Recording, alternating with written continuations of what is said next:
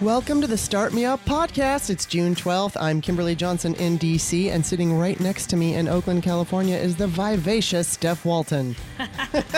Hey, Steph. The dripping with sweat, Steph. Oh, Walton. I heard it's hot over there. Yeah, it's hot in Cali. What Hot. are your degrees? Today it has cooled substantially, but Monday and Tuesday it was 100. Right now it's only 79. Oh, that's not bad. And I actually love it. Like, I don't mind tremendous heat, but we're not built for that. Like, global warming is a thing, and people in Oakland don't have air conditioning in their houses. Right. And you know what? We're going to have it now if we want to sleep at night during what's clearly not just a trend.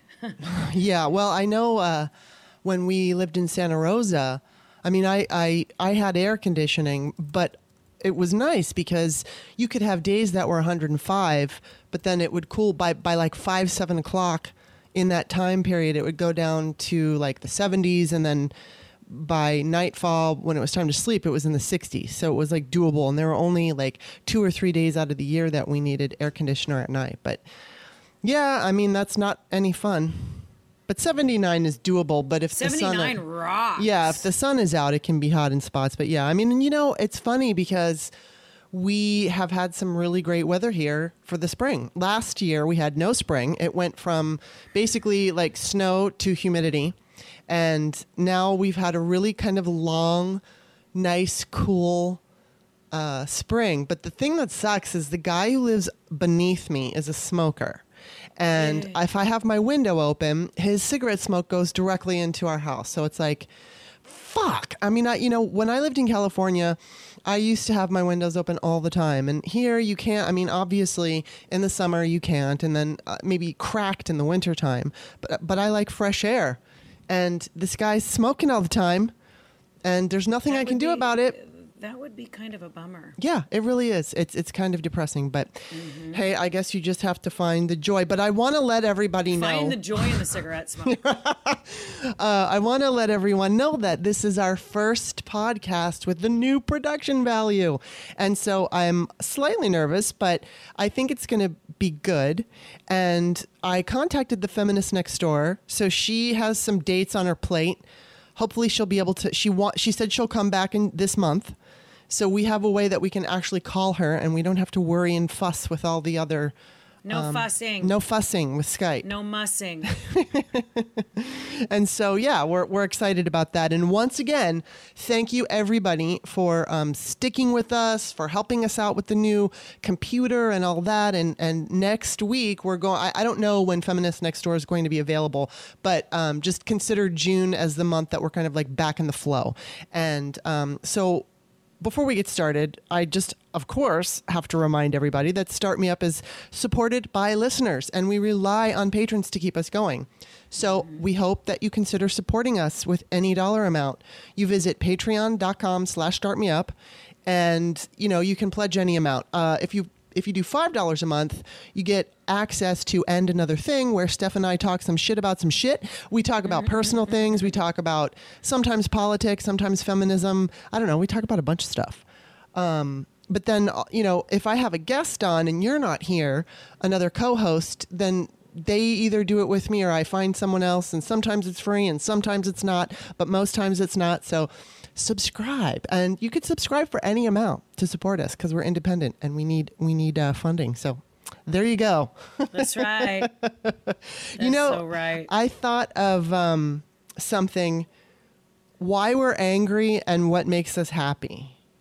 Okay. And so I don't know if you're necessarily prepared for that because I just came up with it right before we got on. So I have some things that I can start with, and then, you know, maybe you can chime in, but I'm going to start off with why we're angry. This is one of many reasons, at least we're meaning women. In Missouri, basically they want to, have doctors rape women unnecessarily who want to have abortions. And the deal is, it's an invasive, I'm going to read, I think it's from the Washington Post. The invasive practice of, it requires doctors to insert a speculum into the patient's vagina, to examine her cervix, and to insert her fingers into that patient's vagina while pressing her abdomen to feel her reproductive organs. It's not medically necessary. It's unpleasant. And this is what Republican male lawmakers have decided women must do if they want to have an abortion in Missouri. Mm-hmm. And it's state-sanctioned rape. I mean, it's not like, I mean, the woman has to consent, because if she wants the abortion, she has to go through this procedure, but it's forced consent. It's not like she's like, oh, sure, fun. It's humiliating, and it's not necessary. Well, it's uncomfortable. Yeah, it's also uncomfortable. It's not. I mean, it's not. It's so many wrong things. Yeah. It's completely unnecessary. You know, one of the physicians who had to perform that unnecessary procedure, which is being called state sanctioned sexual assault by the physicians themselves. Right. This one doctor said she had to do it, and it broke her as a physician. And one of the spokespeople for the organization, and I don't know if it was a Planned Parenthood. I mean, it's in Missouri. The only one that's there, I think, is Planned Parenthood. But she was saying that the patients are apologizing to the doctors. Like, I'm sorry you have to do this to me. Oh, my God. Like, if that's not a woman, like, women are so tough. I'm sorry. Yeah, I know. But, like, you know what? Yeah, it's horrible. I've been in this situation where, you know, just the examination. Yeah. And then knowing what you're there for, why you're being examined in the first place. Like, nobody wants to have a freaking abortion. Yeah. You know what I mean? It's not something that you're like, oh, this is going to be fun. Let's go have, and let's get a doctor to unnecessarily stick their fingers up our vaginas. And, you know, I mean, it's really sad because doctors, this procedure, this exam that broke this doctor is an exam that she performs often with absolutely no humiliation or no pain, but because Republican lawmakers are forcing her to do it, she's broken. It's unbelievable to me. And it's just what it's doing, unfortunately, all of these things cumulatively, whether it's the abortion bans or any kinds of rights rolled back, that rapists have more rights than victims, it's making all these Republican men emboldened. I mean, they were emboldened before Trump, but Trump came along bragging about, you know, grabbing pussy. Everyone thought that would be the end, and it wasn't. And all these Republican men, and a lot of them are trolls, like Matt fucking Walsh, who's on Twitter. Oh. And, you know, he thinks he can sit there. Well, he does sit there on his high and mighty high horse and dictate to women that we're murderers and that we kill babies. And they feel so emboldened. And it's fucking infuriating.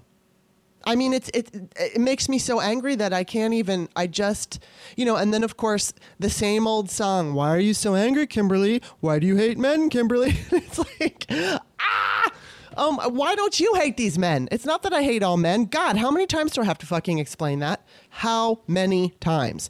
And, you know, it doesn't matter because there's always a new man coming along blaming whether it's me or somebody else for hating men. And it's just, Jesus Christ, can't you see the difference of patriarchy and men? You know, I mean, I'm with a man, you're with a man. We both love many men in our lives, and we both admire, like, look at Jon Stewart. I want to just give him the biggest hug in the world for defending those first, responders to 9/11. That was so emotional. Yeah.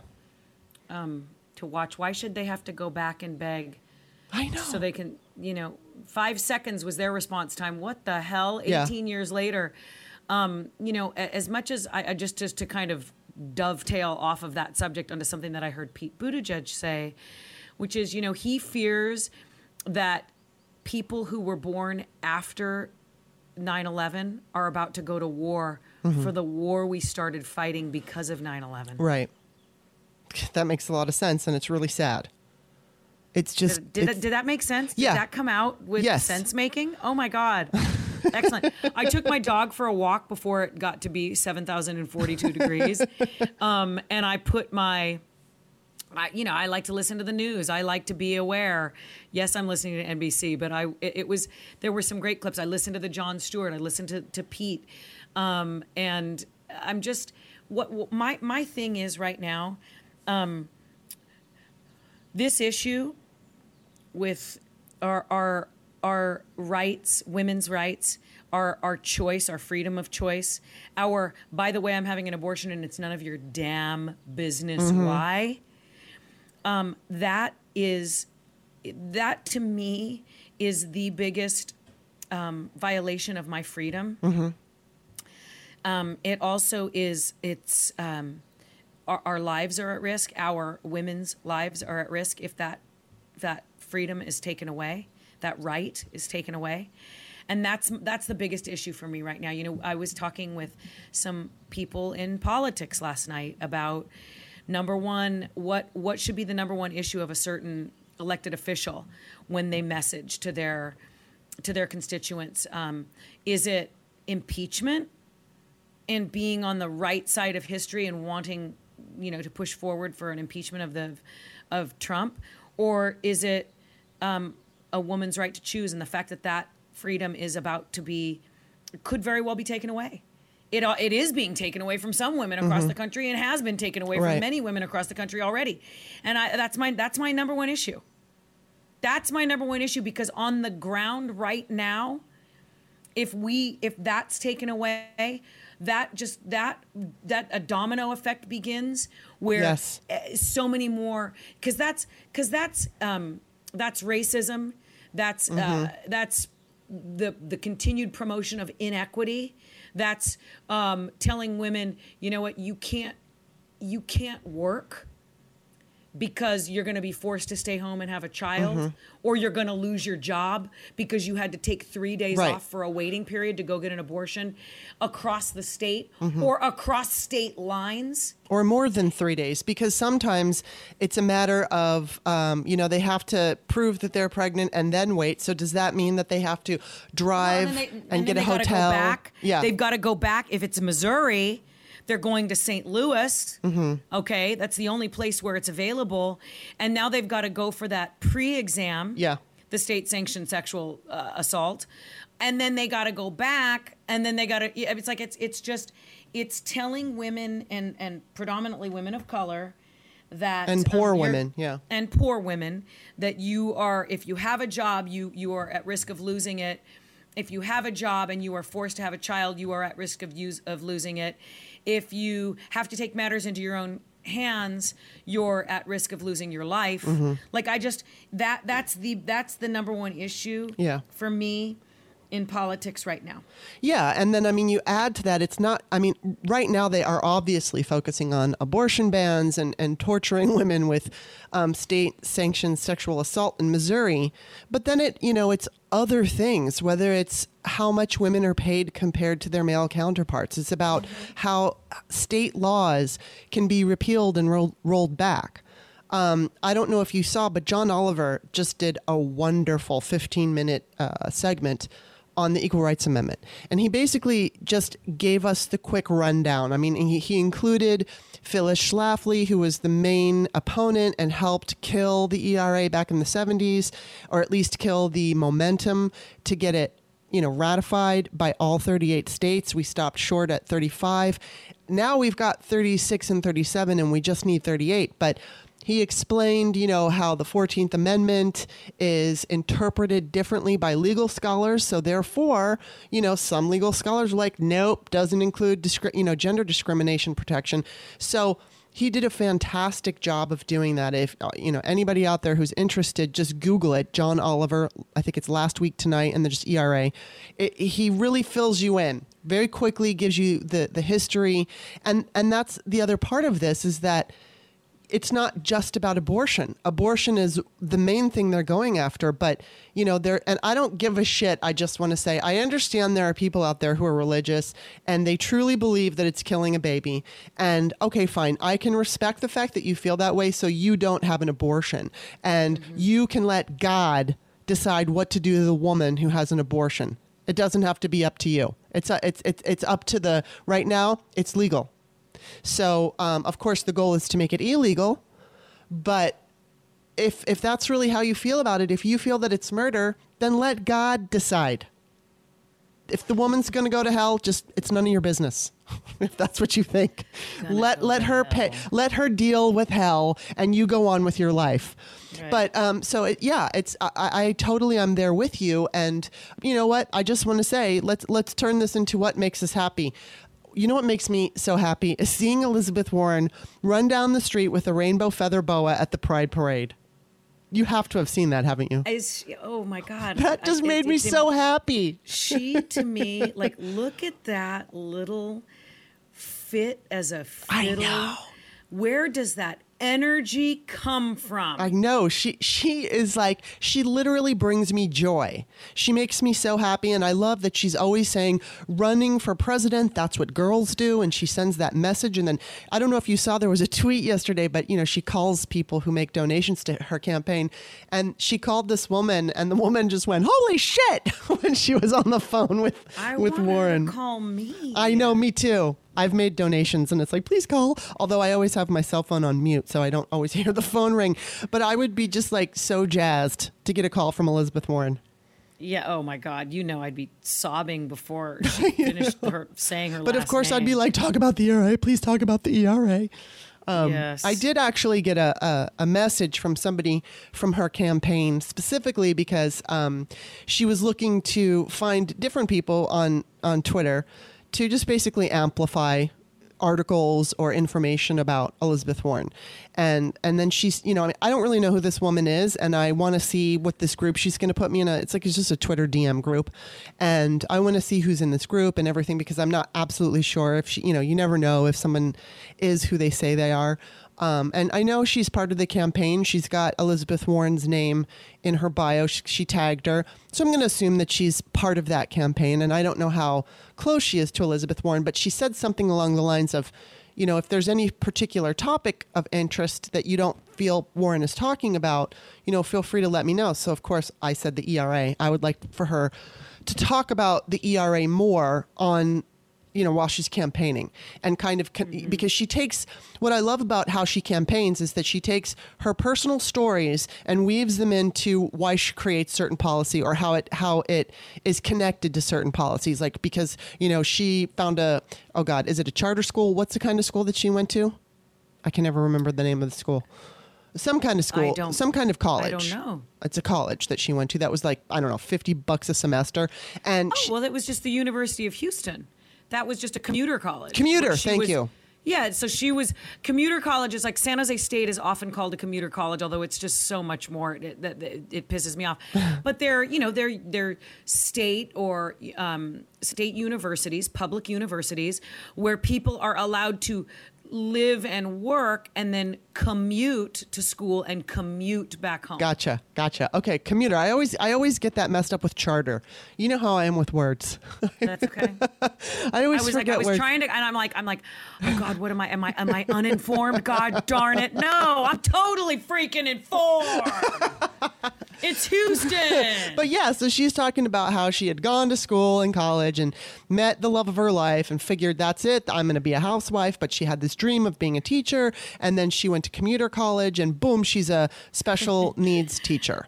So so now she's explaining how she wants to make, you know, college, wipe out the debt and make it affordable and all that. So I just wish that she would do that. I wish that somehow she could, like, when she's talking about equal pay or whatever it is, that women and men would benefit from the Equal Rights Amendment, she could also kind of like weave that in. And then I'd also like for her to, because it's always known as the woman's amendment, or like women, but it isn't. It's gender discrimination, period. It's protection against gender discrimination. And while women experience more discrimination than men experience it. And so there are men out there, whether it's fighting for custody or whatever it is that they're doing, and they feel like they're not being treated fairly just because they're a man.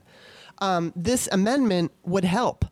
And so it would be great for her to explain it in a way that, you know, doesn't just make it sound like it's equality for women, because it would definitely benefit. And the great thing about it, there was Jerry Nadler had a hearing I think it was like the first hearing in 37 years or something. And there was a gay person and a trans person, or at least those two groups were brought up into how they would be included. And when I spoke with Kate Kelly earlier, she attended that hearing with Alyssa Milano.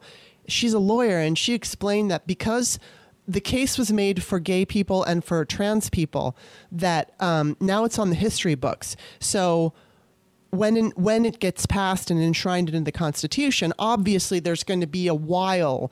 There will be cases that will be brought up and heard by the Supreme Court and all of that. But they, the lawyers can go back to these hearings and say, yes, the intent of this was to protect gay people or trans people or, whoever. So we didn't have that before. And I know that, I remember I was talking to a group of women who were saying, are gay people going to be included in this? And I said, well, because it says on the basis of sex, then it includes everybody. But now it's in the history, well, not books, but it's on record. It's on historic record. So that would just be great. I would love to be able to get Elizabeth Warren's ear and let her, have some talking points on that. But we'll see. You never know. Right. You just got to just keep putting it out there. It's not because she doesn't support it. She's got a plan for that. Hey, now. What I love, when she started talking about her experience at the commuter college and going and getting her degree and living the dream of becoming a special education teacher, which I think is lovely. She also was going to leave that job because her childcare options fell through. Yeah. And that's when her Aunt B came on the scene. Aunt B. Fucking Aunt B. I love Aunt B. I keep wanting to say Aunt B. Aunt just B. like Andy Griffith and Ron Howard when he was so darling. Oh my God, I know. But Aunt B came and she's like, not everybody has an Aunt B, okay? Yeah. And so women, that's just it's gender discrimination on the basis of you got to stay home with your kids. You can't go to work because there isn't childcare out there for you, and it shouldn't.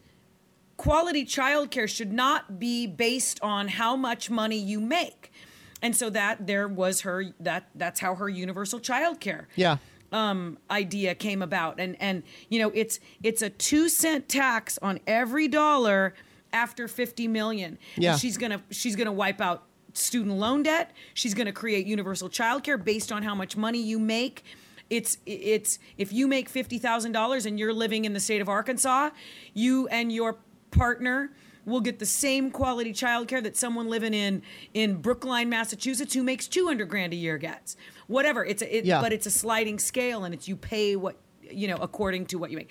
It's just brilliant, and I can't be more in favor of a wealth tax at that level. Yeah, 50 million. You can handle 2 cents on a dollar. Jesus, I know why we're broke, because everything we make, we're like, we're going to take care of our family and our kids. But I want to, if I were sick, Jesus God, if I had that much money. I know. The amount, I would be like, no, tax me more. Yeah, exactly. Than that. Please. Exactly. Well, you know what? Here's some interesting numbers. This just came out from The Economist, and it's a YouGov poll.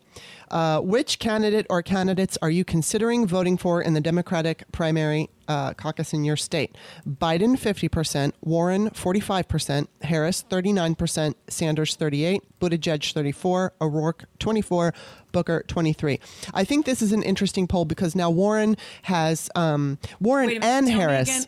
So Biden is 50%, Warren, 45%, Harris, 39%, Sanders, 38%. So both of those women have jumped over Sanders, which, and I mean, this is one poll, but still, it's kind of interesting. And Biden is in the lead, which I have some things to say about Biden in a minute. But it's interesting to me how both of these women, who I absolutely adore, I mean, I'm going to say that I still hold Warren in the first place, but if Kamala Harris is the nominee, I will be so ecstatic and happy, and I adore her too. I love both of these women, and I don't want to love any of them. I don't want to love them. I just want to say, okay, I'm happy with this candidate, but they are exciting to me because they are fresh. They have fresh ideas. And because we have had to deal with a misogynistic, media and electorate, Hillary Clinton kind of paved. I wish Hillary Clinton would have won. Unfortunately, there were too many things working against her, but she did pave this road for these women right now. And the things where, there was that moment when she was debating with Trump and then he was like stalking her, and she told Rachel Maddow, or I think she wrote in her book, that at that moment when he was standing behind her and basically breathing down her neck, she had a choice. And I mean, she's been criticized for not speaking up, but I will never criticize her for that, because this was something that, while it probably would have served her to speak up, this had never happened before. She was trying to, be the calm, sensible person with this crazy fucking reality television star breathing down her neck, and she had a quick moment. Breathing down her neck, but that was physical intimidation. Yeah. That he was and it was for everyone to see.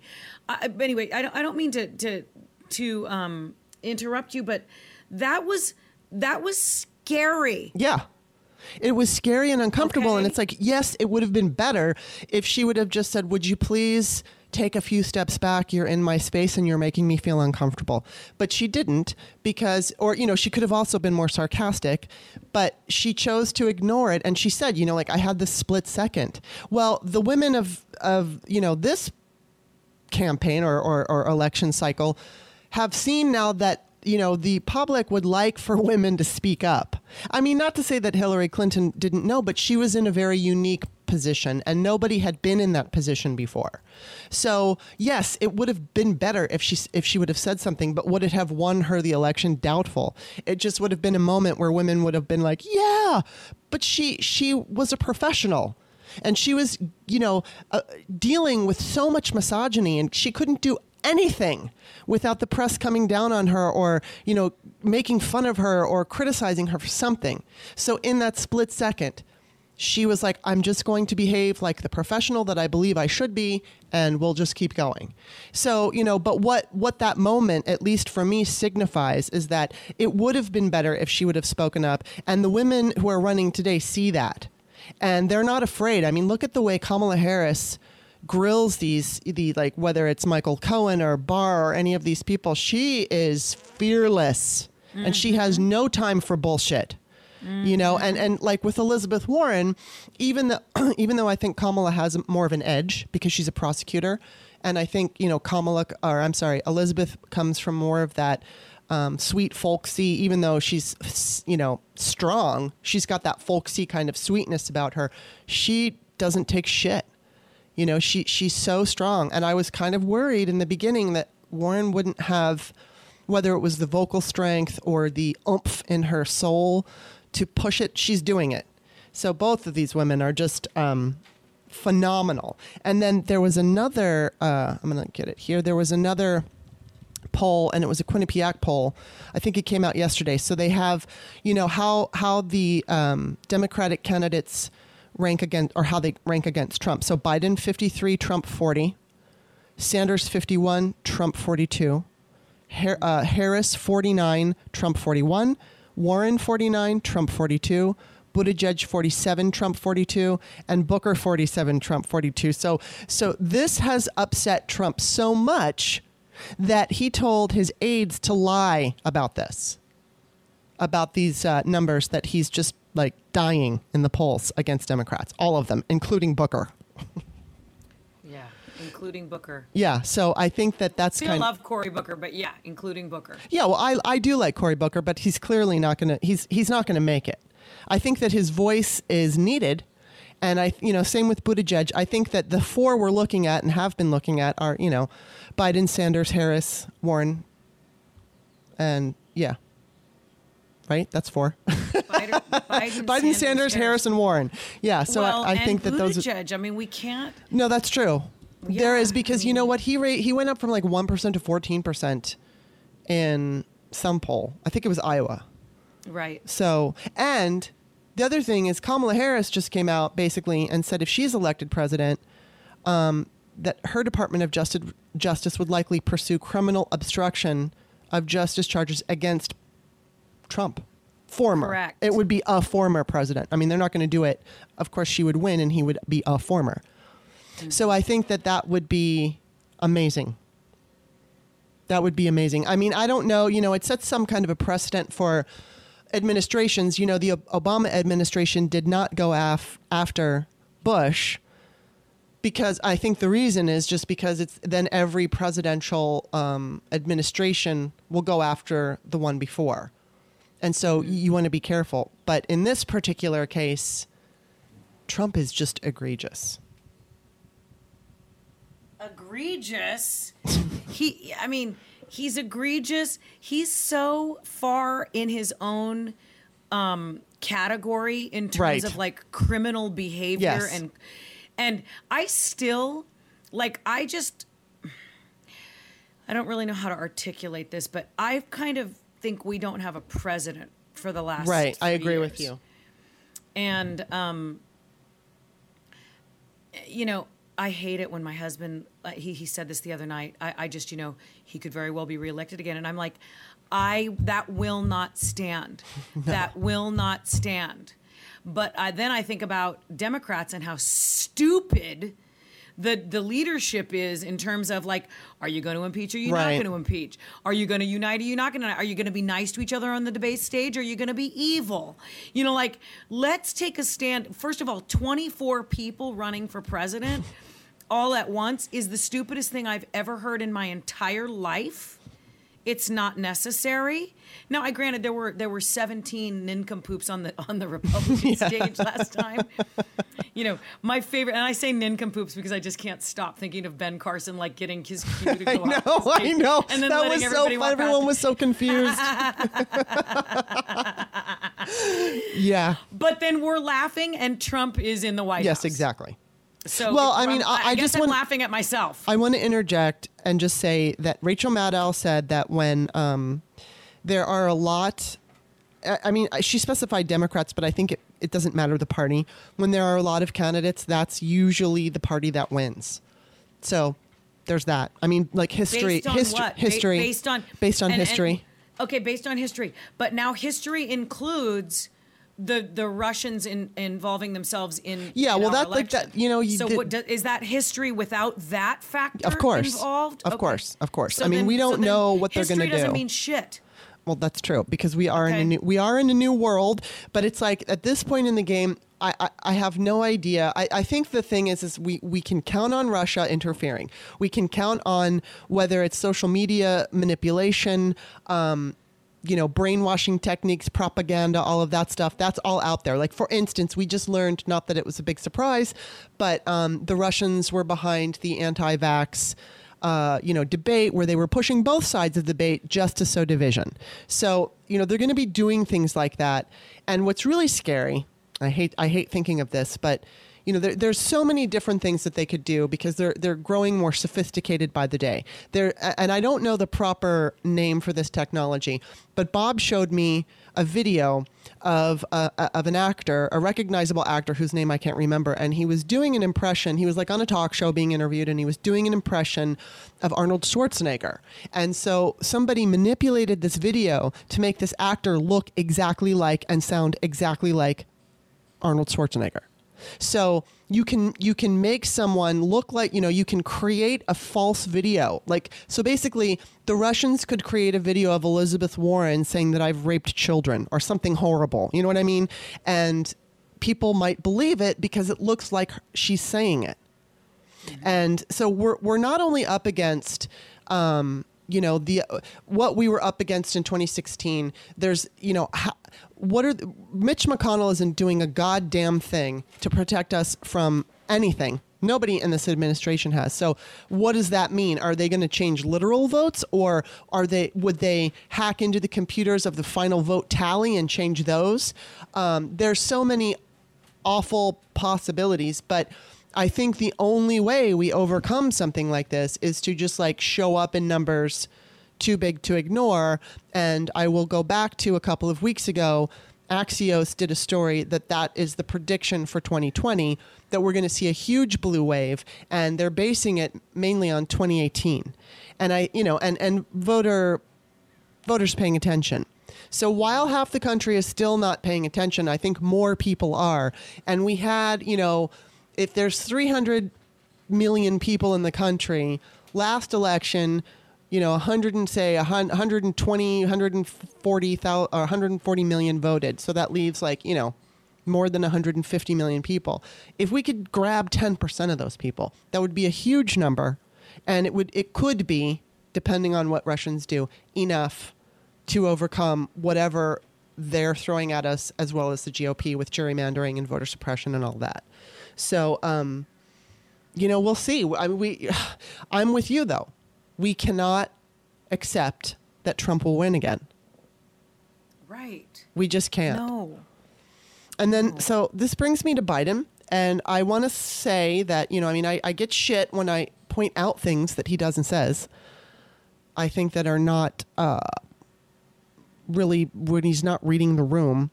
And people criticize me and they say that I'm being divisive or whatever. And it's like, well, you know what? This is the time we vet our candidates. And I don't feel that Joe Biden is, even though he's polling so high right now, that's not the feeling that I get from so many people on the internet. And I know the internet is not the real world. I totally know that. But I also know that when you look at when people are talking about who their favorite candidate is, Warren seems to be the number one person.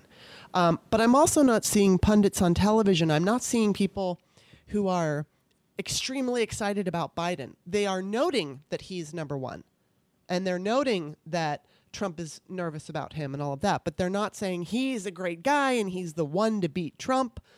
And of course, Biden has chosen not to campaign quite as much as his counterparts. And what I have to, he's fundraising and he's doing some things here and there. But I think Elizabeth Warren has already done 90 town halls, and he's choosing not to campaign quite as much. And I say, imagine how media would have treated Hillary Clinton if she offered no policy plans and chose to campaign less than her Democratic opponents because she had name recognition, she was Secretary of State, and she was a popular senator. Well, look at, Wisconsin. Yeah, they criticize her all the time. They're like, she didn't go to Wisconsin. She didn't go here. She didn't go there.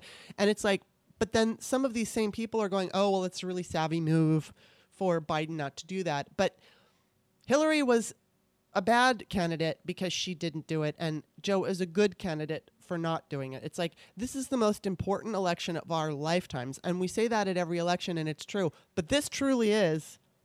And Joe Biden is out there saying that Republicans are going to behave normally when Trump is gone. I don't know why. Molly Jong-Fast had the answer to that. Say hello to Merrick fucking Garland. And also, he said that he was going to, if he is president, he's going to cure, but cancer will be cured within 2 years or something like that. And then the other thing that he said, Liz Goodwin from the Boston Globe tweeted, Joe Biden meets a voter's granddaughter in an Iowa coffee shop and asks her age. She says 13. He addresses her brothers. You've got one job here. Keep the guys away from your sister.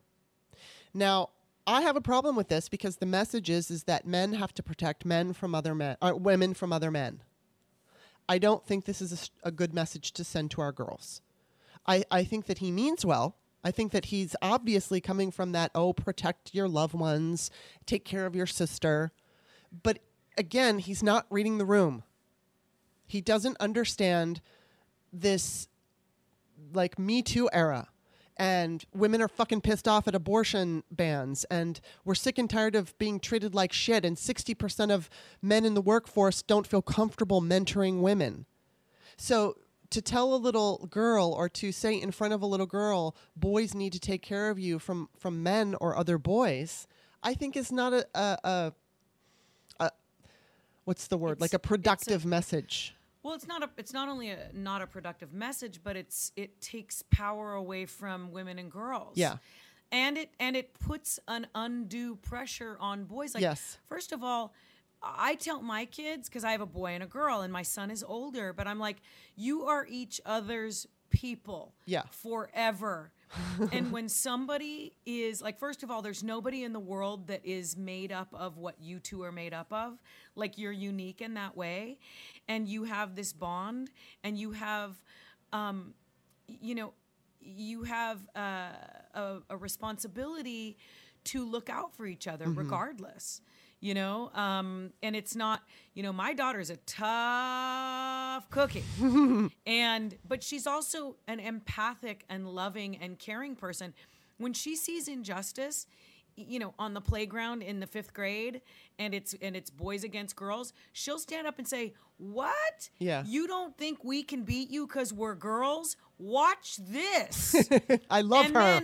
And then their male PE teacher says, "Great job, girls. It's because you did the work and you won." And that's what, listen, stand up for people, Joe Biden. We stand up for each other. Yeah, we don't take exactly. care of the poor, weak girls and boys. It's incumbent upon you to take care of the what are they? Was it the fairer? Right. Or the fairer sex, right. The fairer sex, right? No, we look out for each other because we're human beings, okay? And because when people do bad shit to women and girls, that's just wrong. Right. Okay? And women stand up for women, and men stand up for men, and women and men stand up for girls, and trans stand up for, the list goes, we're human. And that's the message. This isn't 1960. Yeah. And, you can't have somebody campaigning and saying things and then other people going, well, what he meant to say is this what he really meant. And it's like, you can't do that. You got to mean what you say. And we've got 2 incredibly qualified women who don't need to get lessons on how to read a room. They already understand it. And again, I think he's coming from a good place, but this is from a different era. It's a different time. And, obviously, his heyday in politics, I don't want to say I think it's past, but he's had, when he was a younger man, things were different in this country. Certain things were accepted that aren't accepted now. And there's, I don't think that there's anything wrong. I feel like when people view criticism as an attack, and I guess in a way it is, but I remember when Pete Buttigieg, and my mother and I actually disagree with this, but Pete Buttigieg had referred to the ERA as like a retro thing. And my mom was not feeling, because I sent out a tweet to Pete Buttigieg basically saying it's not retro and it shouldn't be framed that way, blah, blah, blah, blah, blah. And so I know people felt that was an attack on Pete Buttigieg. I can't even say his name. And, Chris Matthews cannot say his name. He cannot. He says it wrong all the time. It drives me fucking crazy. But my mom didn't feel that he was framing it in any kind of negative way. I just feel that it shouldn't be, no matter what, the ERA should not be framed in as retro, only because it's going on right now. But either way, because people did online criticize me also for attacking him. But then he talked about it at a later time, and the way that he talked about it was much more favorable. I don't know if he saw my tweet, but I know other people tweeted at him about that same issue. And frankly, I was really happy to see him take it on with like a more up-to-date version of how to talk about it. I know there are a lot of feminists out there who are not fond of Buttigieg. I don't really have this big problem with him. I would have to know, and I actually want to talk to the feminist next door about that because I don't think she's a big fan. But I'd really like to hear her reasoning because I think she's smart, and I think that she's got such an interesting take on things. And, I also know Sarah Wood, who's been on this show, is also not a big fan. But I don't really understand what it is they're not happy with. I know that there's some Buttigieg bros, but to me, Buttigieg is different.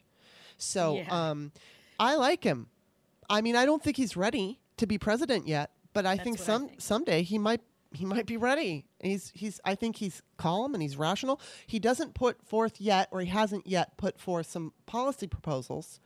And he said that, it's like it may, his campaign will evolve into that. So I'm looking forward to seeing, what he's going to be doing. But, I don't know how it's all going to roll out. But I think that in the bigger picture, we need a candidate who understands the current culture and understands how to address women's issues, and so that women are not feeling like I appreciate the work Joe Biden has done for women with the Violence Against Women Act and all of that. I really appreciate it. But I also see that he's kind of out of touch with how to talk about these issues. If he's the nominee, I will gladly vote for the man. He's not my top pick, but, I have to say this because people are so emotional during these, primaries, or it's not primary now, but, the election cycles leading up to. And it's like, God forbid you come down on a candidate. But I think this is the time that we voice our concerns. If I think there's a difference between saying, I'm not going to vote for Biden. To me, that's divisive and it's stupid. Oh, God. I went to a party. I have a really good friend who's exactly 20 years older than me. We've known each other forever. And she and her husband had a get-together last Friday night, and I went out, and most of the people were 20 years older than me or thereabouts, and everybody hated Trump. Everyone in the room just, we all agreed on that. But it was very interesting to get their take on, I was asking, who do you like so far? And almost all of them did not, well, many of them were very outspoken about how they didn't like Warren. They just didn't like her. Okay? That's interesting. But they'd vote for her. But everybody was in agreement that, if a flaming bag of dog doo-doo is what is sitting there with a D next to it, that's who we're voting for. Yeah. Everybody was in agreement. So there was that. Mm-hmm. Some of them liked Mayor Pete. Most of them liked Biden.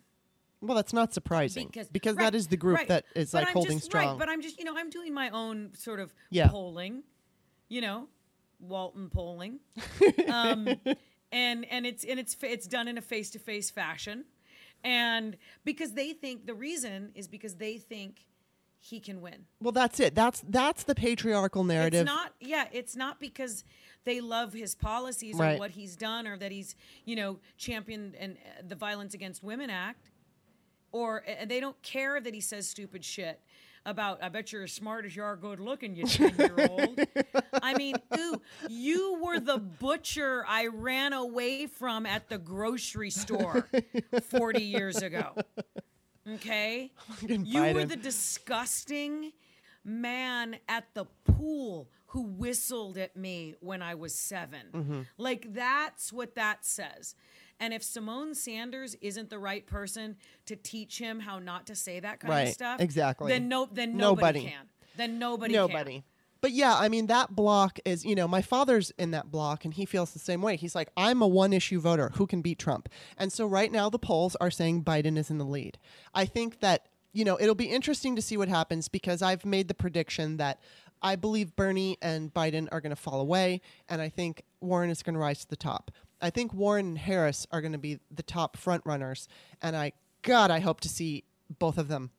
Although I would really like, if Warren gets the nomination and then she wins, I would really like to see her put Kamala Harris as AG, maybe more than vice president. But it would be also awesome to have both of them. I don't care the combination. I personally don't think that would happen in America. Yeah, I don't think so either. I think it would be behoove. Not to say I don't love it. Right. But I think Kamala... That's my picture on Twitter, by the way. Yeah. The two of them smiling to the camera together, face to face. But I still think, I think Kamala would make a better AG for the United States. I think that would be really awesome, meaning than vice president. Because you don't get as much power, I think, as vice. You get more power as AG. So, and she's fucking amazing. Oh, she would so be amazing. Perfect for that job, and I would love it. Okay, God, I'm so excited that I just talked over you. I'm so sorry. That's okay. Honey. I'm so sorry. So I was driving home. So I live in Oakland, and the party that I was talking about last Friday night, that was in Marin County, and it was a long drive home, but it's not, it's a quick shot over the Richmond Bridge, bada bing, bada boom. However, of course, there was one lane open on the Richmond Bridge, so it took me over an hour to get home. And I thought a lot about the conversations that were being had and how we all agree, like we're all in this thing together, right? Mm-hmm. Which is super encouraging. Yes. But those were all reasonable people, in my opinion, that I was with. The Bernie bro thing just isn't as strong this year. I've seen a little bit of it. I've had to take a step back from Twitter because it was kind of corroding my emotional capability to make to think like a reasonable person. And plus, my husband was like, Stephanie, stop. Okay. So I've taken his advice a little bit, and I've sort of taken a step back. But here's the thing. When I walked away from that group of people, that's a big block of American voters. That demographic, right? Mm-hmm. They're informed. They've been around.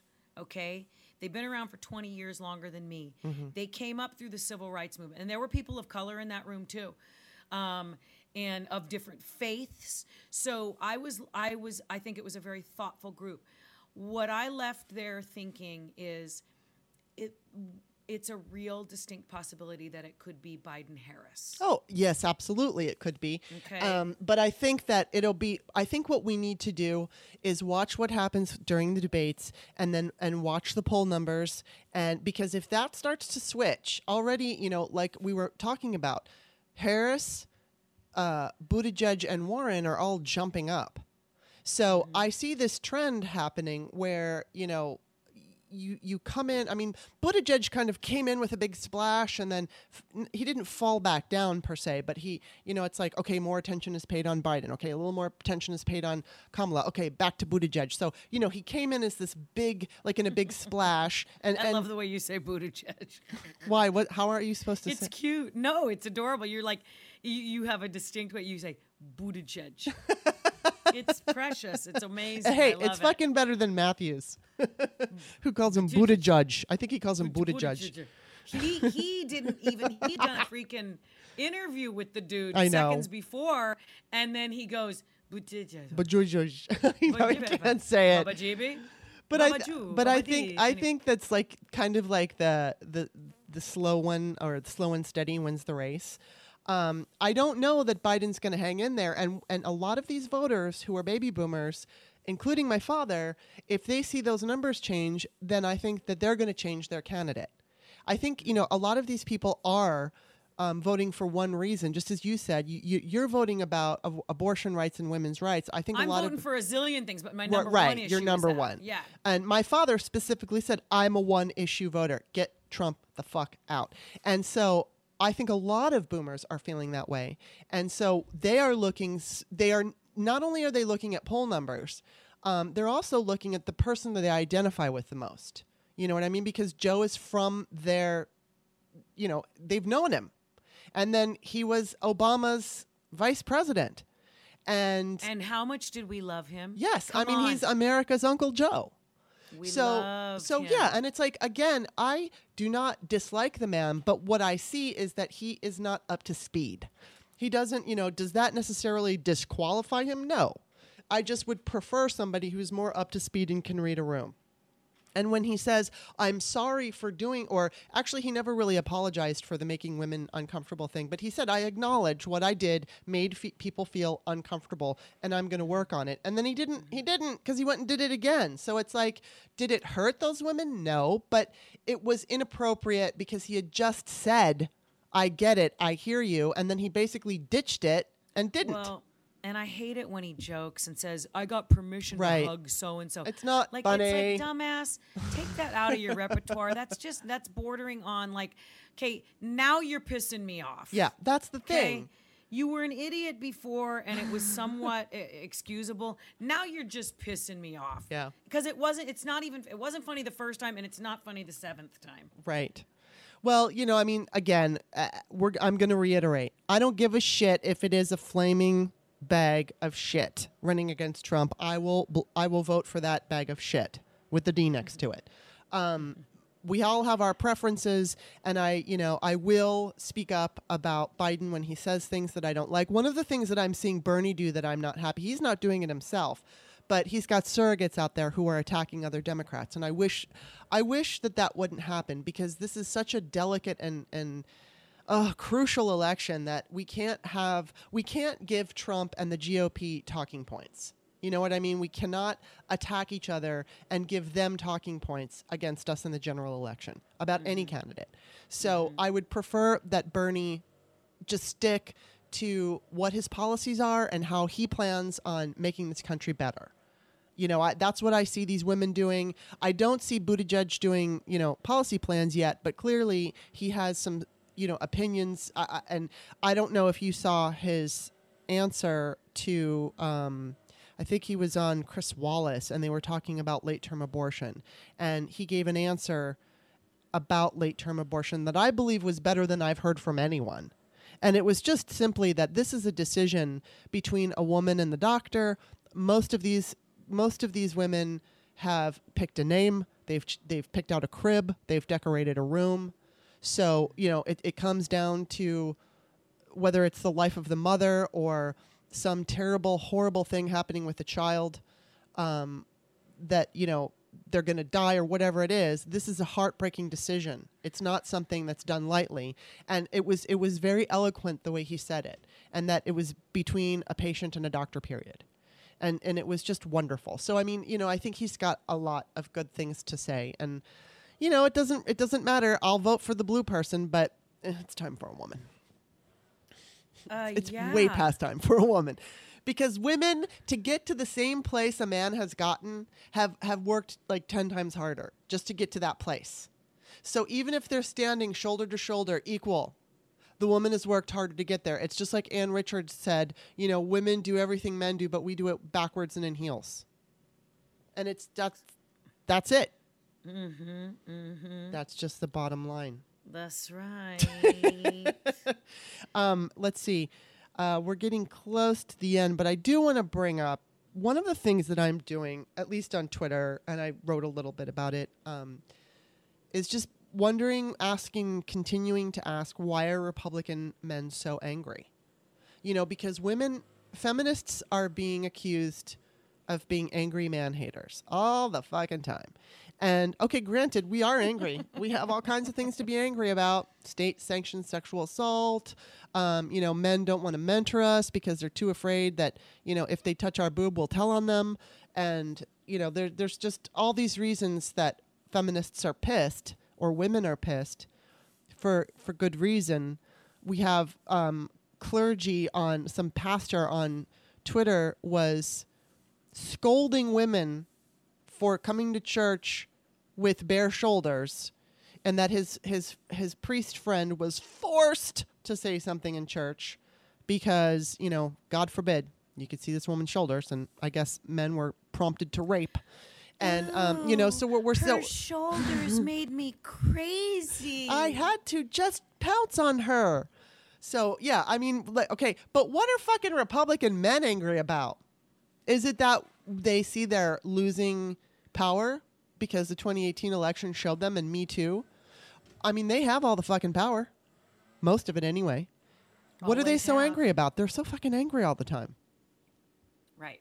I don't know. Because I tried to explain to my kids when my son was in elementary school and they started learning about Martin Luther King and civil rights and what went down. Like, they go deep at my kids' school. And that's great. My heavens to Betsy. It becomes a thing. But they're so puzzled because it's like, why? Why did this happen? And I said, fear. Mm-hmm. Fear of what? Well, fear of change, and that change would involve a distribution of power that means that they get a little bit less.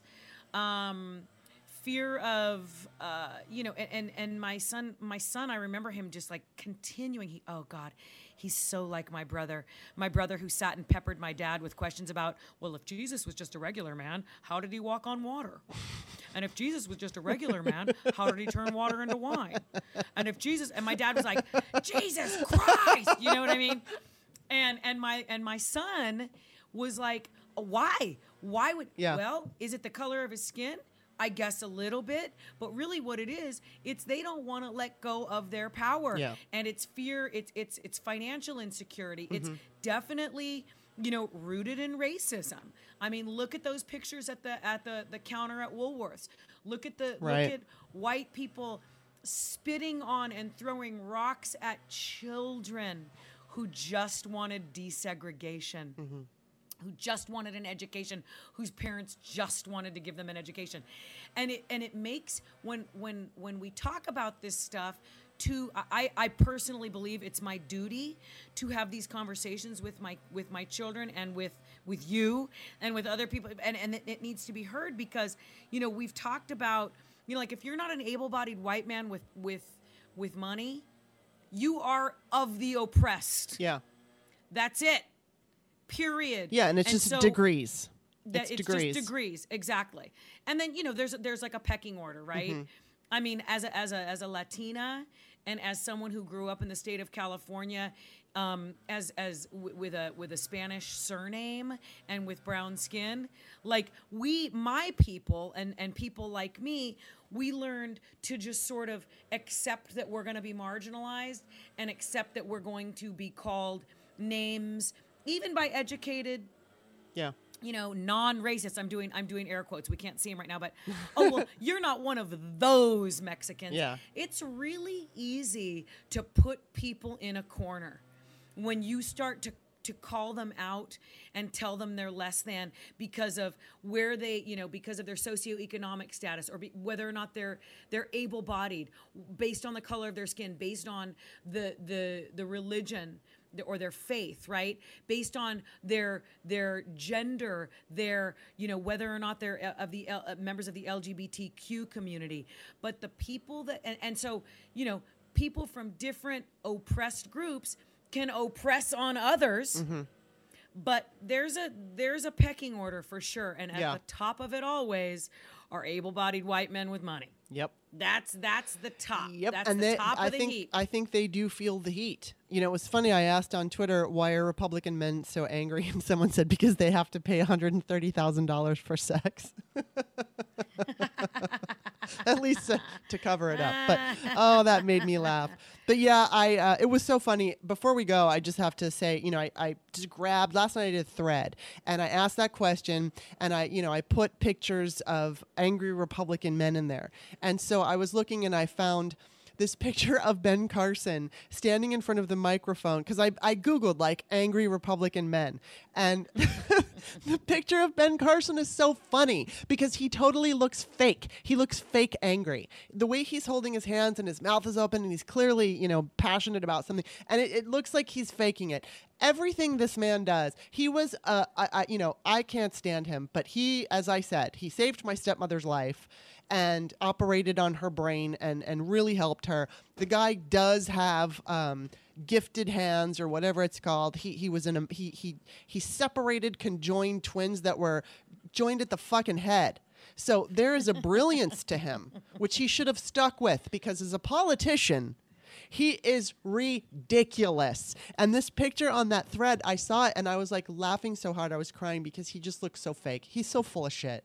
He's just so full of shit. So full. He's got that fucking God complex. He even said, I don't know, when it was 2016, before he decided to run, he said he felt God's fingers tickling him. It's like, oh, please. Ew. It's so gross. They all fucking they all talk to God, and God tells all of them to run. So I wonder, what's the deal? Why is God telling all of them to run? It's just so ridiculous. It's so ridiculous. It's like the guy. So remember our buddy Andrew Jans, who ran against Devin Nunes for Congress, right? He's running for mayor of Fresno. Cool. And we will have him on the show at some point.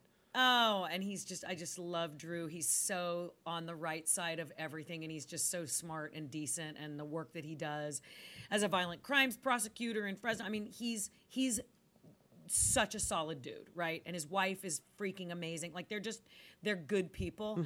And those are the people I want to, I'm going to knock doors for him. I'm going to donate to his campaign because I believe in him. And those are the type of people we need in office.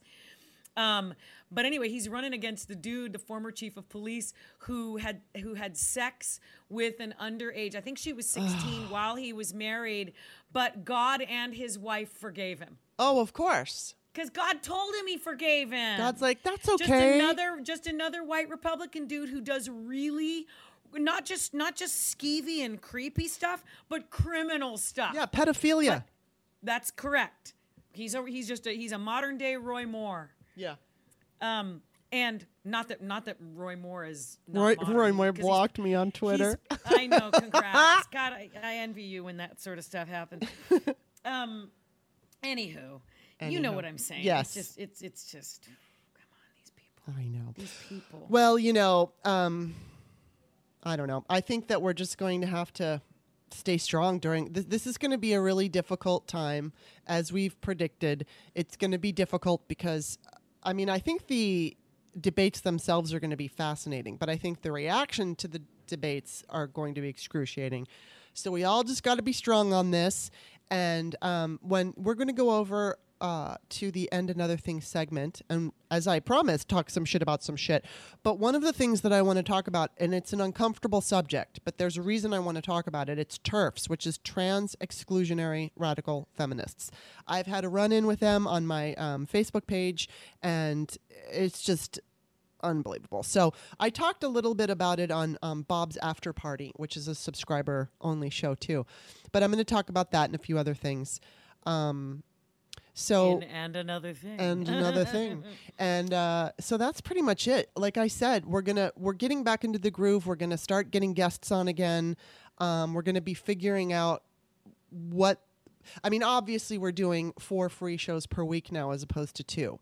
But there's going to be some changes because now that I understand my capabilities with production, I have a better understanding of what I can pull off. So just expect that over time there might be additions, not changes to what we have right now, but just adding on to, whether it's if I can figure out how to get a women's roundtable, stuff like that. There's just more to come. So stay tuned. Yay. And then, and don't forget to follow us. Follow us on Twitter. What is your handle? At Lady Brain Show. And I am. And I don't. Why did I do that voice? Because it's fun to do a voice. Time, because it's fun. Because we're it's 11:24 Pacific Standard Time. You could reach me anytime at Lady Brain Show. Kimberly, what's your back to you? And I'm and I'm author Kimberly, Kimberley. Don't forget that Ley at the end, because of my mother. And also, we want to encourage you to, as you usually do, Ziggy and Andrew and Ted the Cat, and I'm trying to think, Andrew, all of you, God, there's so many people who comment, and we love your feedback. We want to hear from you. Whether or not you disagree with us, we want to hear from you because, hey, we don't always all have to agree, and sometimes you can present an argument that will convince us, or me, or you, or whoever. So, anyway, so thanks for listening, and we will be back next week. Maybe Feminists Next Door, maybe not. We'll see. But you'll just have to stay tuned and find out. That's right. You and your voice. All right, everybody. We will talk to you next week, and we'll see you over at End Another Thing.